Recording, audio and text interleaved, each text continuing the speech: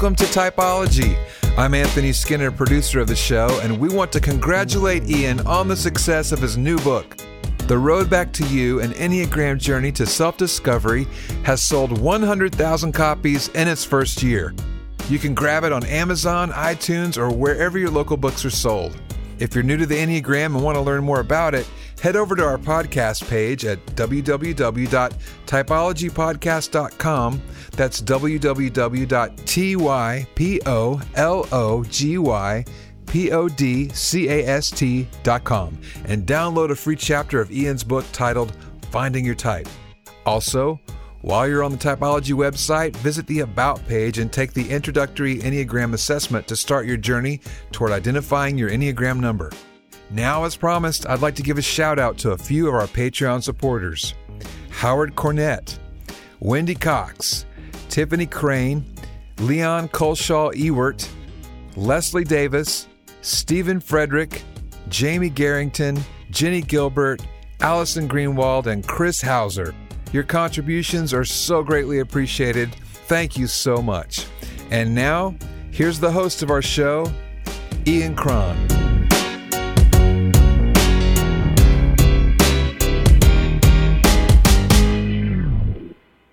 Hey, Typology friends, this is Ian Cron, and today we have my good friend Science Mike McHargue on our show. For those of you who don't know Mike, he's the host of the popular podcast Ask Science Mike, and he's the co-host of the podcast The Liturgists with my friend Michael Gungor. And I have to say, by the way, about the show The Liturgists, Mike, is that I think that was the first podcast we were on when right before our new book, The Road Back to You, came out, and I think you and Michael probably single-handedly launched us, given that you get 1 million downloads a month, at least at that time, on the Liturgists. That episode just crossed 3 million total downloads, so it's done quite well. Are you serious? Totally serious, yeah. Oh my gosh, that's a huge number. Yeah, it still gets thousands and thousands of downloads a day, still. Well, I wish people were buying my book at thousands and thousands of people a day. Oh, yeah. I've noticed that, too. Podcasters, they love the free podcasts. They're a little more hesitant with the paid book, but yeah, that's how it goes. Wow. Well, that's exciting. It's pretty cool. So you're an author, right? Your wonderful book, Finding God in the Waves, was a bestseller. You're a podcast. I have seen you speak. In fact, years ago, I saw you speak at the Wild Goose Festival, which I think was one of your early sort of, I don't know if this is true or not, but I was under the impression then it was sort of the beginning of an upshot for you as a speaker. Is that a fair assessment? That would be completely correct. Yeah. And I remember thinking, look, we got a player here. All by accident, but yeah, that was it was. I mean, I've done a lot of like tech conferences back in the day. My nerd background, right. But the Science Mike and spirituality stuff, that was all new Wild Goose era. Yeah, and you were actually talking about science, faith, and I think you were talking about racism. Is that correct? Yeah, I gave a main stage talk about peacemaking that included a lot of discussion of race and racism. Okay. Because, I mean, you can't talk about peacemaking in America and not talk about race and racism. Exactly. That's exactly right. So it is funny that you gave it as a 9 on the Enneagram, someone who is a peacemaker, that you were giving a talk on peacemaking at the Wild Goose Festival. And I did not know I was a 9 at that time either. Isn't that amazing? I actually had a really hard time figuring out what I was on the Enneagram, which I understand now is kind of a 9 thing, but... Yeah, 9s and 6s often have a very difficult time figuring out their number. Now, for 9s, the reason, part of the reason has to do is that you can see the world through every number's eyes except your own. So, you identify more strongly with every other type than any other type would, and therefore you would be kind of conflicted and confused.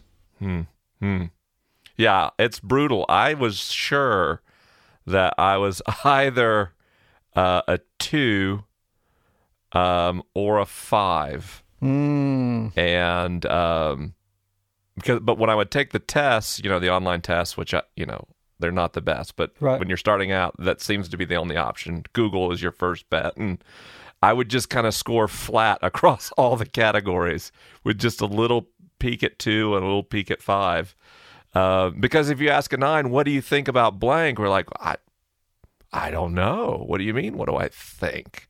What you think I have like an opinion or a preference? No, that's a foreign concept to me. I just understand that those things exist and that other people have them. And it's easy for me to understand what your preference would be, but it's impossible to understand what I want for dinner. I mean, my gosh, what is a want, right? Right. Oh, listen, I am married to a 9. I am married to a 9, and I'm the father of a 9. And so I have a profound affection for 9s. These peacemakers whose unconscious motivation is really to avoid conflict at all costs, to maintain relational connection, the status quo, and to preserve inner peace and harmony. Would you add anything onto that about 9s, their inner sort of unconscious motivation? Yeah, I think that desire for inner and outer peace, it means we unconsciously absorb other people's emotional energy.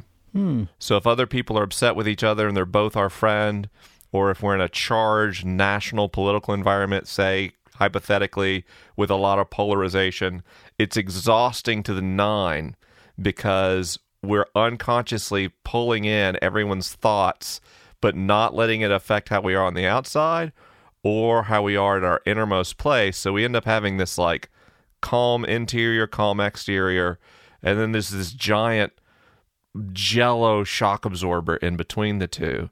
And that's unconsciously the reason 9s are always so tired and always ready for a nap, I think, is that it's exhausting to absorb all that emotional energy all the time. Yes. And to not be moved or affected by it. Yeah, I mean, you think about the idea of boundaries, right? Psychological boundaries. 9s have an internal boundary and an external boundary. The internal boundary is to hold down any desires or feelings, to tamp them down, to sort of turn the flame down on them so that they don't disturb that calm inner sea. And then you've got an external boundary against all the other people on the planet that might, cause, internal tumult. And so, yeah, you are exhausted. Now, can I ask you a question about that? Do you sometimes, or have people ever commented on the fact that you sometimes, if you just sit down for a while, you just nod off?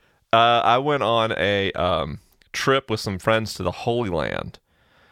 And it quickly became the joke in the group that I could fall asleep literally anywhere.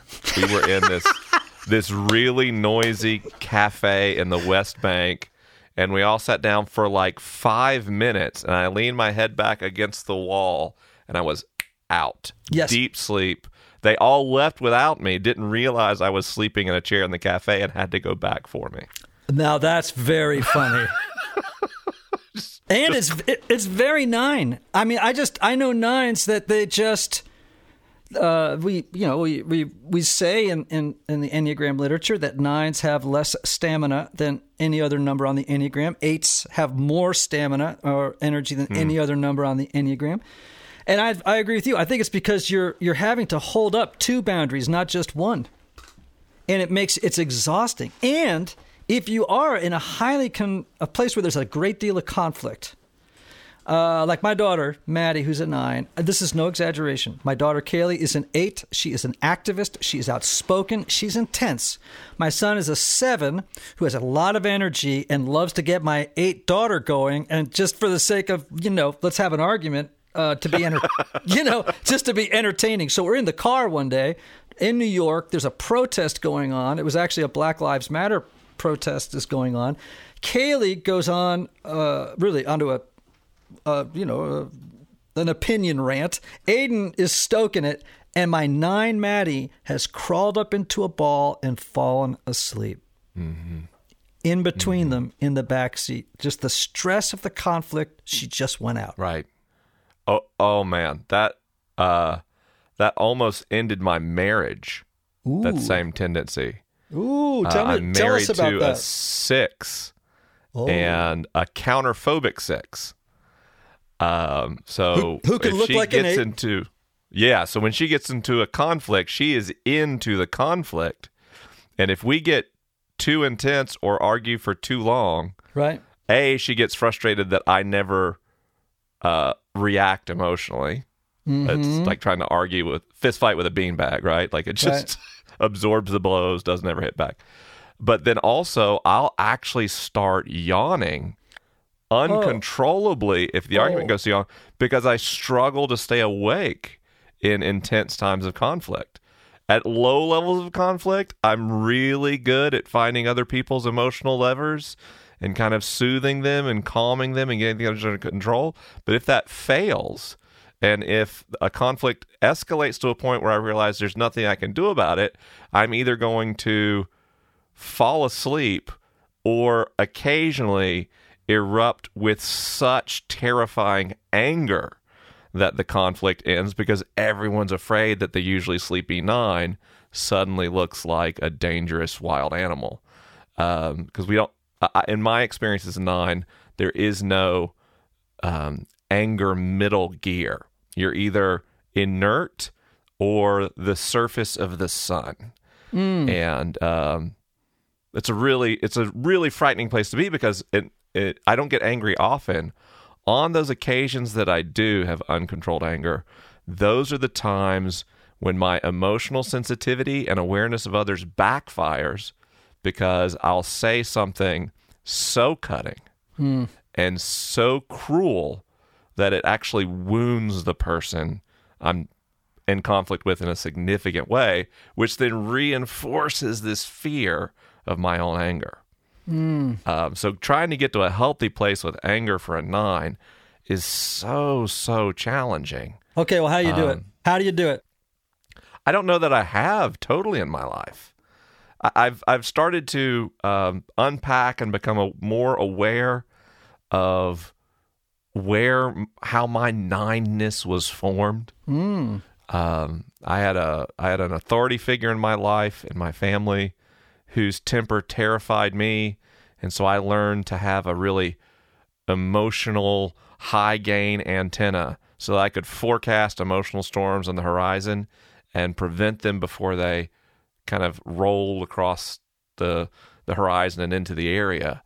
And then I also was a really a bullied kid. I was a nerd. I didn't have any friends, and I started to use this emotional sensibility that kept me safe at home into making me a pathetic target for bullies. I figured out what kind of got them off and what kind of disappointed them, so I became a disappointed target, so that a great success for me in life was not being accepted, but just to be ignored. And becoming aware that I fear my anger because it reflects someone else's anger that used to frighten me has made me realize sometimes I just have to sit down, maybe with a therapist, maybe by myself, and ruminate on what makes me angry, and just get red-faced and just feel angry about something, and then let myself know that there's nothing wrong with anger. That anger is not a bad emotion. It's not a negative emotion. It's not inherently unhealthy. It's just a way that our body and our personality is trying to tell us something, and that something is a boundary has been pushed or a wrong has been made. And then if we allow anger to motivate us into seeking solutions, or we allow anger to let us know that we need to give ourselves attention, then it's healthy. It's not healthy when I push it down into the 9 basement below what we call our inner sanctum.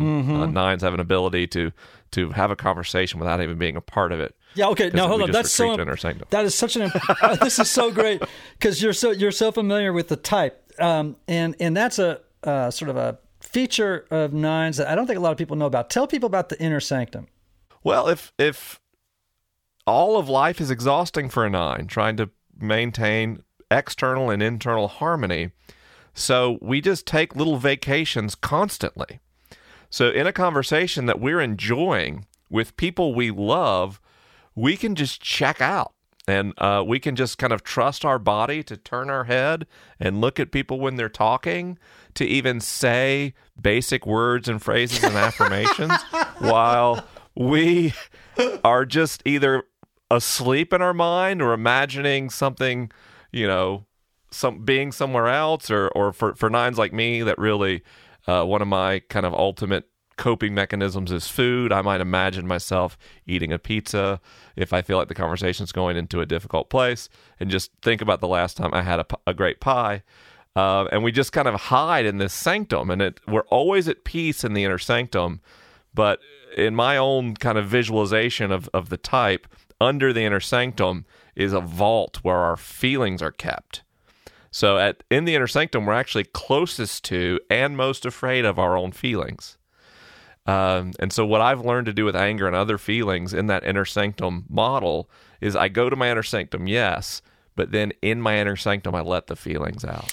I know with several nines, when they get what I call the 100-mile stare, where they're kind of looking into the middle distance, you're in a conversation with them, and they're in the room, but they're kind of off. They've checked it. You can just tell they have tuned out. And I'll say to them, like I'll say to my wife sometimes, I'll go, "Where did you go? Where are you right now?" And she'll come back, and it's like it's just now. She will also say about the inner sanctum that, she's driving the car and she's kind of, that's the rumination room. That's where she even goes into the past and begins to have conversations that, I should have said this, or what if I'd said that? And it's sort of, she's ruminating over things that she might have said and didn't say, or should I agree or should I disagree? What's it going to cost me if I disagree in terms of relationship? And then it's just very circular, and it's very, very difficult. It gets very, very molasses in there, Mm-hmm. Mm. So that's that. That's the 100-mile stare. You do know the nines. Oh boy. Oh boy. And then of course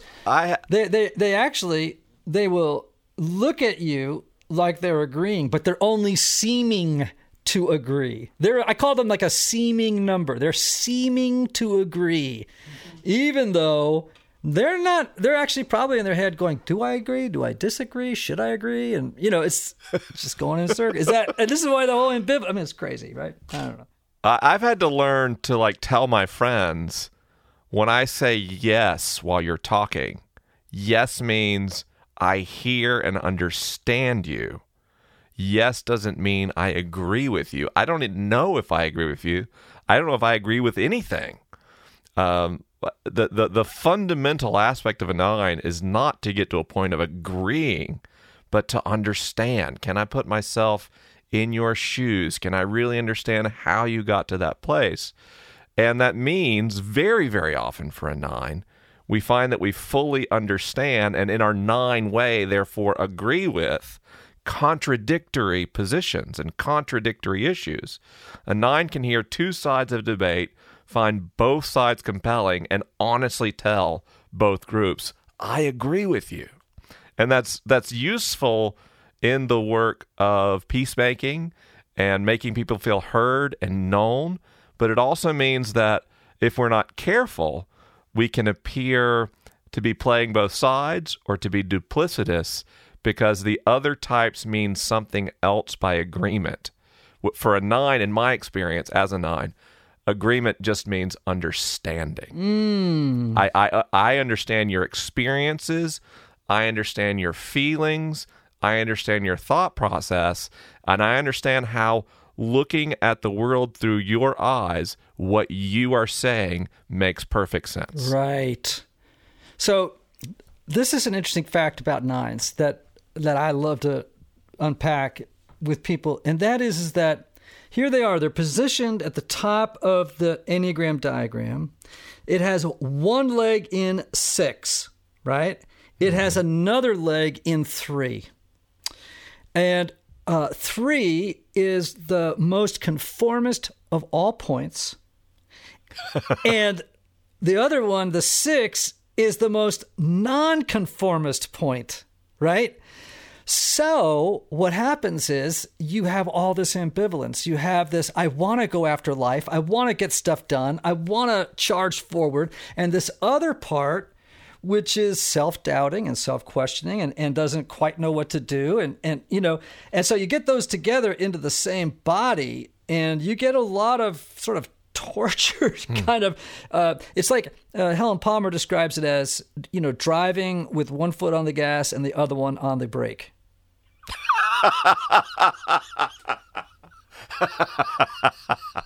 Right? So your gas pedal is your 3, right? You're pushing on 3 on the gas pedal, and your 6 is the brake. You just keep pushing, and you're pushing both at the same time. It's for a 9 if we have found something that lights us up. So for me, I was a bullied kid, and I suffered a lot from rejection. So what'll hit my gas is addressing the hurt people feel from rejection. If you look at all my work, the books, the podcasts, the talks, everything I do, even all the science stuff, which is amazes and dazzles people, the heart of everything I do is I tell people, you are accepted. You are validated. And if I'm in that mode, man, I will work 20 hours a day. I will work myself into exhaustion, and the gas gets held down. And in my work, when that's the space we're in with the liturgists, I can work as hard as anybody. But when I start to lose that mission, when we get involved in logistical things that I'm capable of and don't care about, or if we start to stray from that mission, my 9-ness won't let me raise an objection. Right. So what do I do instead? I simply say, well, I'm loyal to my friends. I'm loyal to the liturgists. And then that emotional energy shifts over to the brake. And suddenly I'm the one missing deadlines. Suddenly I'm the one who doesn't see the emails. It's not intentional, but that brake gets pushed in if I lose that 3 energy. And I become kind of just an inert mass that can't be moved. That's my form of resistance. It's not I'll say you're wrong or I don't think we should do that. It'll just become like pushing a boulder. And so I'm loyal to you. It's not like the relationship's in question. It's not like I'm out of here. It's just I've gone away. And sometimes the most confusing times for me are when, like you say, both of those modes get engaged at the same time. That's how I spent most of my life. And what my movement in the last few years, and what's made me capable of public work, and what's made me capable of honestly doing more of what 9s do, is learning to moderate those energies and focus on them when appropriate. And also to realize, to kind of hack my 9 mentality and understand sometimes the way to get what I need, sometimes the best way of actually preventing conflict is through a tough conversation, is through some conflict. So I have to kind of steel myself up first, sometimes for days, but then I'll say, hey, we need to put a conversation on the calendar. That's always like a red flag for me, is if you're working with me or a friend and I say, hey, can we put a conversation on the calendar? That means I'm having to steel myself up for saying something you don't want me to say, and I think you don't want me to say. But doing that, actually leaning into that, has brought me more intimacy in friendships and not less. It's brought greater trust with people and not less. But even with that success, I'm still always tempted to just revert to say nothing, feel nothing, be nothing. And then just kind of, how can I just kind of stay at peace through some kind of narcotic? And I don't mean a literal chemical narcotic, although I think for some 9s it probably is. Yep. For me, my narcotics are walking outside by myself, eating ice cream, eating pizza. Honestly, I will sit in a chair in a room and look at the wall, not television, not reading. I'll just kind of sit and stare out into space. And which is really hard for other people to imagine as being therapeutic. But for a 9, that's like, oh man, that's as good as it gets. Yeah, this whole idea of narcotizing is so important, because what 9s are doing oftentimes is they're tamping down desire. They're pressing down life force. I mean, literally, they're turning down the life force. It's almost as if they get too close to something too important in their life. They just turn it down, because it's almost like, I don't want to go there. I don't want to claim that, because I don't want to claim self-assertion. I just don't want to do it. And so then what do you got to do? I mean, you got to figure out somehow or another to kind of keep all that stuff down. So whether it's eating, or for some it would be exercise, oddly enough, or it might be could be any number of things, like being a couch potato, laying on the couch and watching 6 episodes of Stranger Things. It's just anything to check out, to get disconnected from the anger, from desire, from all those life force. Narcotizing is, and you got to tell a 9 that is not relaxing. Because that's what they'll tell you. They'll tell you, I'm relaxing. You go, no, no, no, that is not relaxing. That is called, that's like saying, if you got a meth needle in your arm, I'm relaxing, Right, right. No, it's not. It's a false form. It's a counterfeit form of peace. I had, I guess maybe the first time I realized that, I was in a therapy session. And at this point in my life, I was going to therapy because I had a faith transition. I didn't believe what I used to, and I found myself kind of ejected from my faith community, which was incredibly traumatic. I'd say it's probably the most traumatic thing that's happened in my life. So I was seeing this therapist, and she would ask me about when I'd been rejected. So I said, well, talked about the bully thing, and I described in clinical terms and excruciating detail acts of bullying, what had happened to me, what I did in response, no emotional investment, which made me think, I've processed this completely. And then my therapist said, well, how did that make you feel? And when she said, well, how did that make you feel? I felt like I'd passed by a hallway in my house with a door that I'd never seen. And I put my hand up to the door, and it felt as hot as the sun behind that door. Like the house was on fire behind the door. So I was like, well, I'm not going to open that door. So I said, that question makes me really uncomfortable. And she said, why does that question make you uncomfortable? I said, well, if I talk to you about how I feel, I'm either going to yell or sob. Oh. And she goes, well, why would that be a bad thing? And I was like, well, those are really wasteful emotions. And she says, why is that a wasteful emotion? I said, well, they're very unpleasant to experience, and they don't accomplish anything. They don't make me feel good. They make me feel bad, and they don't change the situation. And she said, well, do you think it's healthy just to bottle those feelings down? I said, well, I don't know if it's healthy. She said, well, what if you just told me how you felt, and if you cry, that's okay.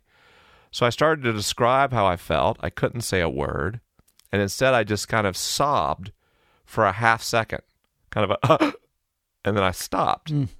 And my eyes dried up, and she said, what just happened? I said, well, when I was a little kid, I realized that if I cried, they just kept beating me. Because then it was funny. So I learned how to relax my torso and how to clench my tear ducts and do a series of things that would make me not cry. And ever since then, I've actually been unable to cry.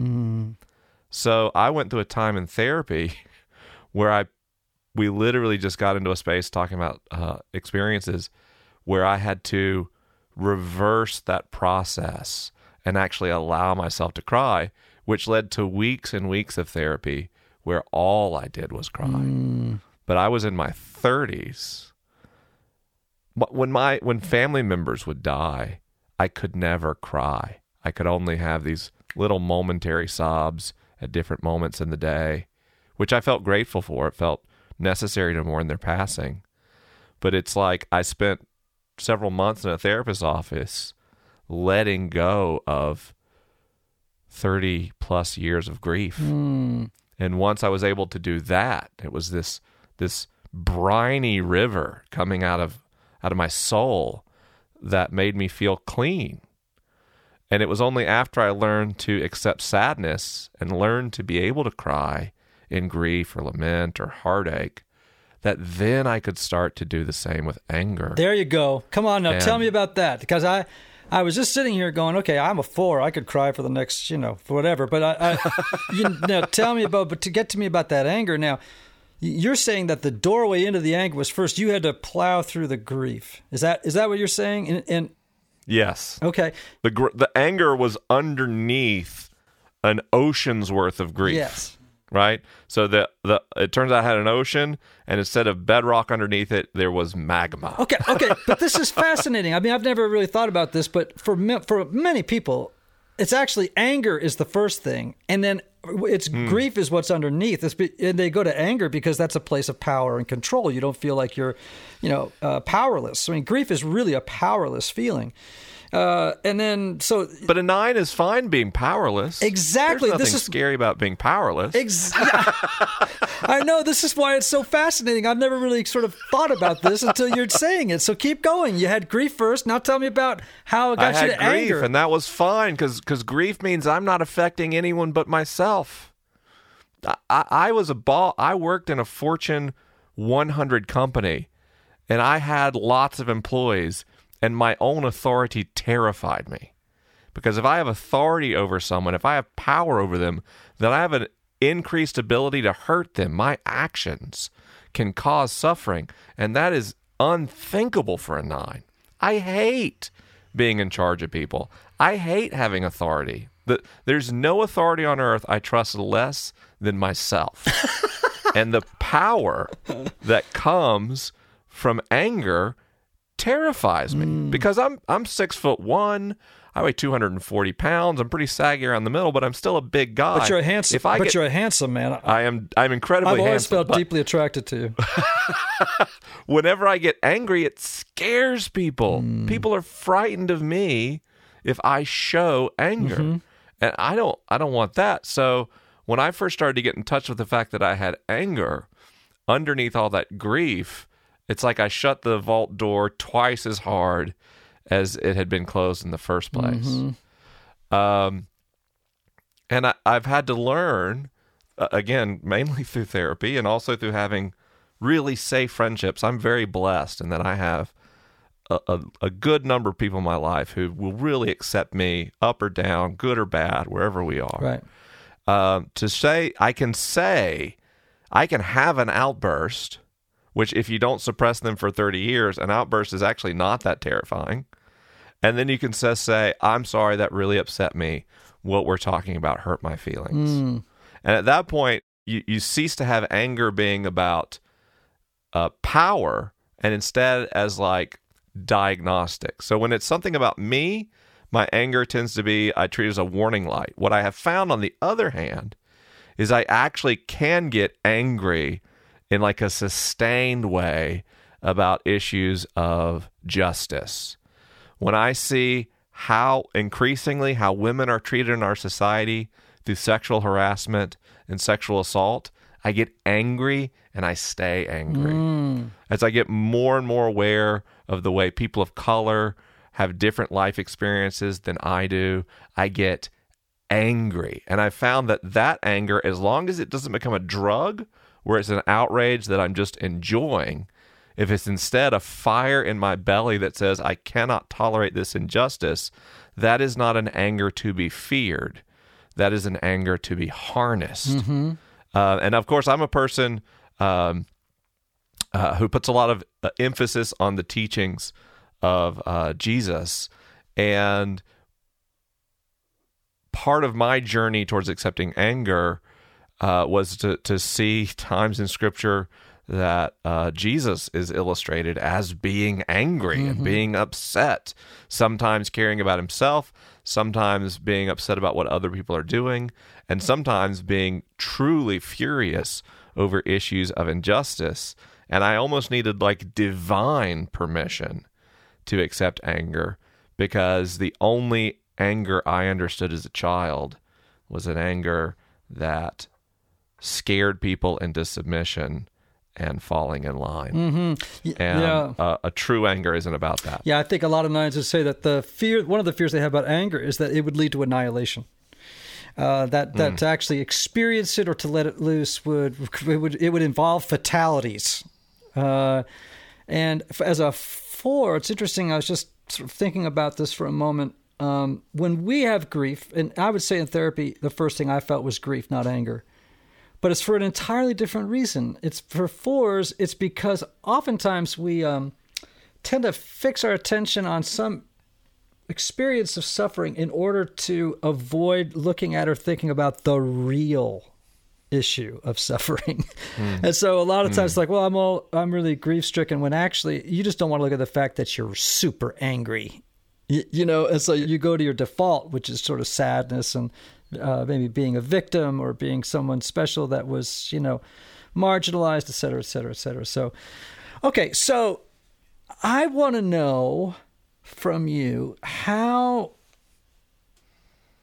you've managed, I think our stereotype of 9s is that they're kind of like Bill Murray in that movie. What was it, St. Vincent? What was that movie? Remember when he's like... he's in the... Oh, man, that's a good film. Yeah, right? Isn't that a 9?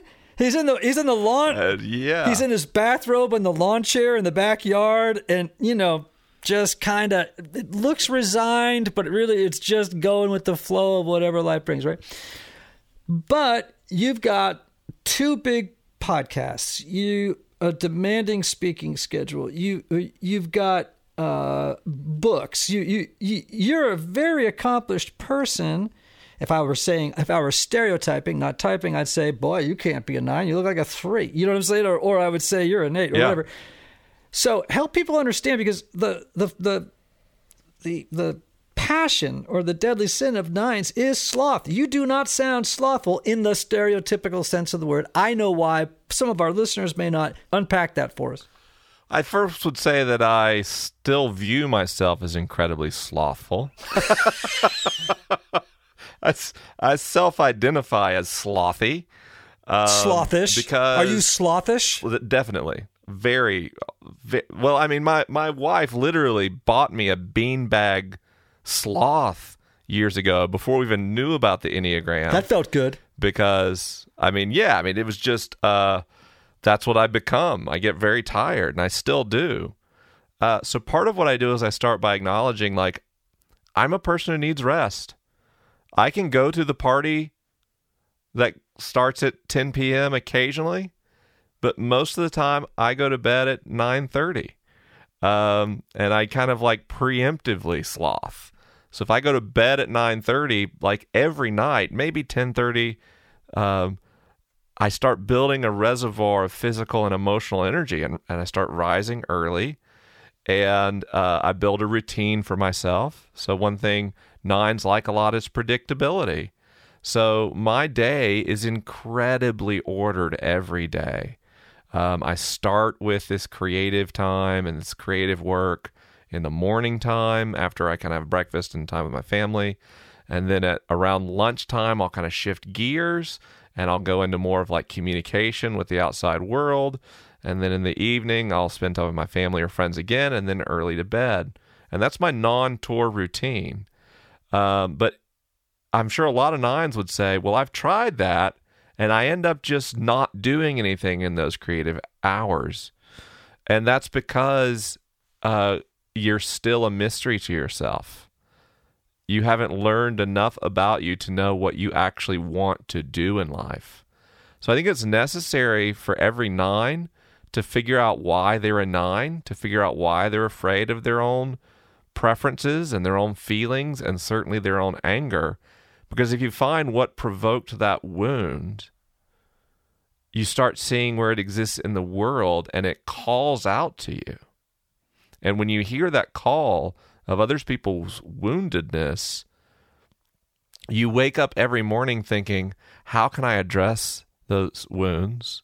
And how can I prevent other people from being wounded in that way? 9s make incredible advocates for victims and marginalized people. And when you find that energy, Suddenly you can't stop working. Suddenly at the end of the day, your partner or your spouse is dragging you out of your office saying, watch out, you're going to exhaust yourself. I mean, last year, I put myself in the emergency room from working too much, which is an unimaginable thing for a 9 to say. But it comes from that self-knowledge. Here's how I've been hurt. Acknowledging that, yes, you've actually been hurt, but then using your process towards healing and towards health as a way of inviting other people to do the same, and suddenly strangers think you're a 3. All your friends know you're a 9 because they see you when you fall out of that mode, when you're tired again, when you just want to be still. But casual acquaintances see a lot of podcasts and a lot of interviews and a lot of books and a lot of projects get putting out. But it's because literally everything you do comes down to that single thing that made you a 9 in the first place.